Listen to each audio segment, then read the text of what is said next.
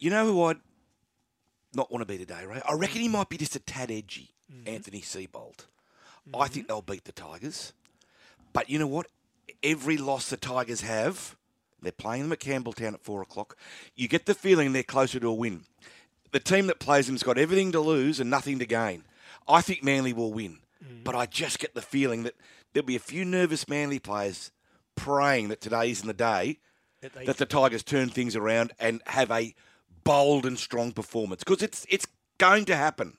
Nice little segue into our next guest. I wonder if he's feeling nervous about this game. Peter Peters, good morning. And is Dino right? Are the Tigers edging closer to that breakthrough win? Good morning, Zorb. Morning, Ray. Morning, Bulldog. Yeah, I'm always concerned. I've always lived my life, you play with dogs, you catch fleas.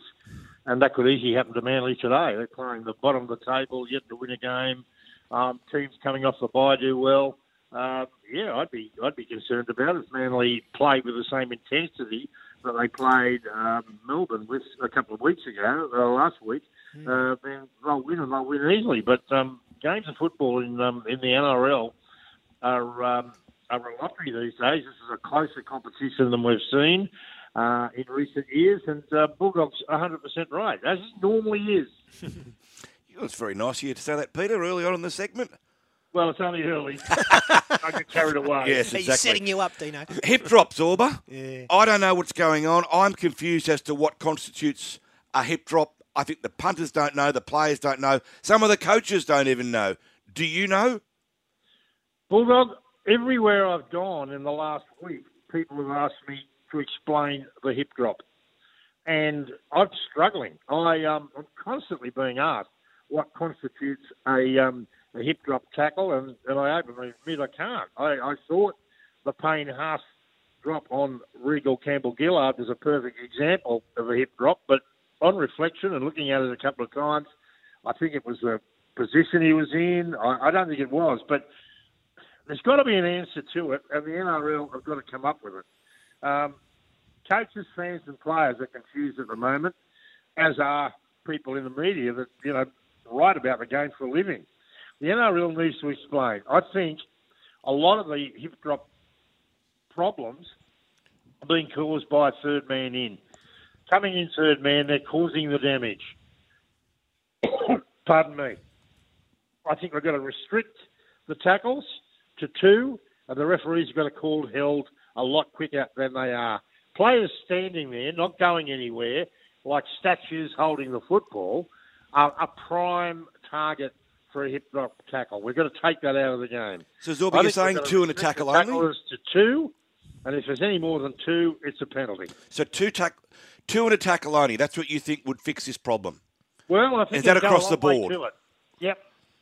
That's a fairly bold statement. That would take the gang tackle out of rugby league. Yeah, it would. And I think it's a blot on the game anyway. Okay. If 2 guys can't make a tackle, then they're struggling. Getting 3 and 4 in, it's there to slow the game up. Yeah. So let's eliminate a bit of that. Call held quicker, 2 in the tackle, and I think we see the hip drop disappear. Little blokes go in for a tackle, Zorba, and they try to pull the big blokes down. So clearly gravity's going to take them to the ground, and they're being pinned for a hip drop. If you want to be a little bloke playing the game, they're the problems you face. Go and play something else. Exactly. But they're doing their best, King. They're doing their best to hit the bloke to the ground. They shouldn't be penalised for that. No, they shouldn't be. But the league's got to come up with an answer. And I think this is part way to the answer. Yeah, it's interesting debate, and it won't die down overnight. Speaking of debate, I asked Dino earlier. He thinks the Jack Wighton issue could be resolved sometime this week. Any mails, or? Well, no, I've got no mail on that. But the shopping around by Jack Wighton late this week, I think, is a blot on the game. And in my view, it does Wighton no favours. He's been spotted, surprise, surprise, in Brisbane, talking to the Dolphins, and in Redfern, talking to the Rabbitohs. Canberra have already tabled their offer, and it's a good one. 4 years, $4.4 million. Smart by Canberra, because the league are going to put him in the salary cap at that figure. Now, I believe Wighton owes some loyalty to Canberra. at every drama, and there's been plenty in his career, the Raiders, and particularly their coach, have stuck by him when other clubs would have showed him the door. I hate this part of our game when, with nearly a full season yet to play, players are out there looking at real estate, talking to rival clubs. But Zorb, surely he's allowed to look after his future, isn't he? Under the current rules, but the situation stinks. And as for Wighton being unavailable for New South Wales this season, who really cares? I don't think his form's been all that good anyway. Surely, though, a player can visit a club, Zorba, that he may well sign with, particularly if his incumbent club has the bye. I think flaunting it like he has this week, the media have been across every step that Wighton's made in his couple of days off. Has he flaunted, or has it just been a matter of the media's found out? Oh, come on, you know what managers are like. What signal, Zorb? What signal? It's a bad look. Yeah, what signal does it send to his teammates at Canberra? Pardon? What signal does that send to his teammates at Canberra? Exactly right. He's going to go back to training this week after a couple of days off. And, you've been looking at real estate at near so-and-so at South Sydney. You get on well with Latrell. You get on well with their with the captain, Cameron Murray. You might buy near them. Rugby league's been good to these blokes. He'd have been looking at a house or a shack at South Yass if it wasn't for rugby league. Hey, Zorb, back onto the field. Thursday night, Rabbitohs 20, Panthers 18. What a game of footy, Zorb. What a cracker. Game of the season. Yeah. South scoring 2 late tries down what is fast becoming a famous left side for South Sydney to pip the Panthers 20-18. South Stars, Cody Walker and Latrell Mitchell stood up when needed, but their young forwards lost nothing in comparison up front. What about Panthers centre, Stephen Crichton? All his teams, 18 points. Got the goal-kicking duties on a rare occasion. Didn't do badly. And he loses the game. I thought great game of football. I want to give a rap to Tom Burgess. I reckon he's in career-best form and showing the way to that South Sydney pack. Yeah, he's certainly going well, isn't he? Flying at the moment, but there remains a little elephant with tattoos in the corner.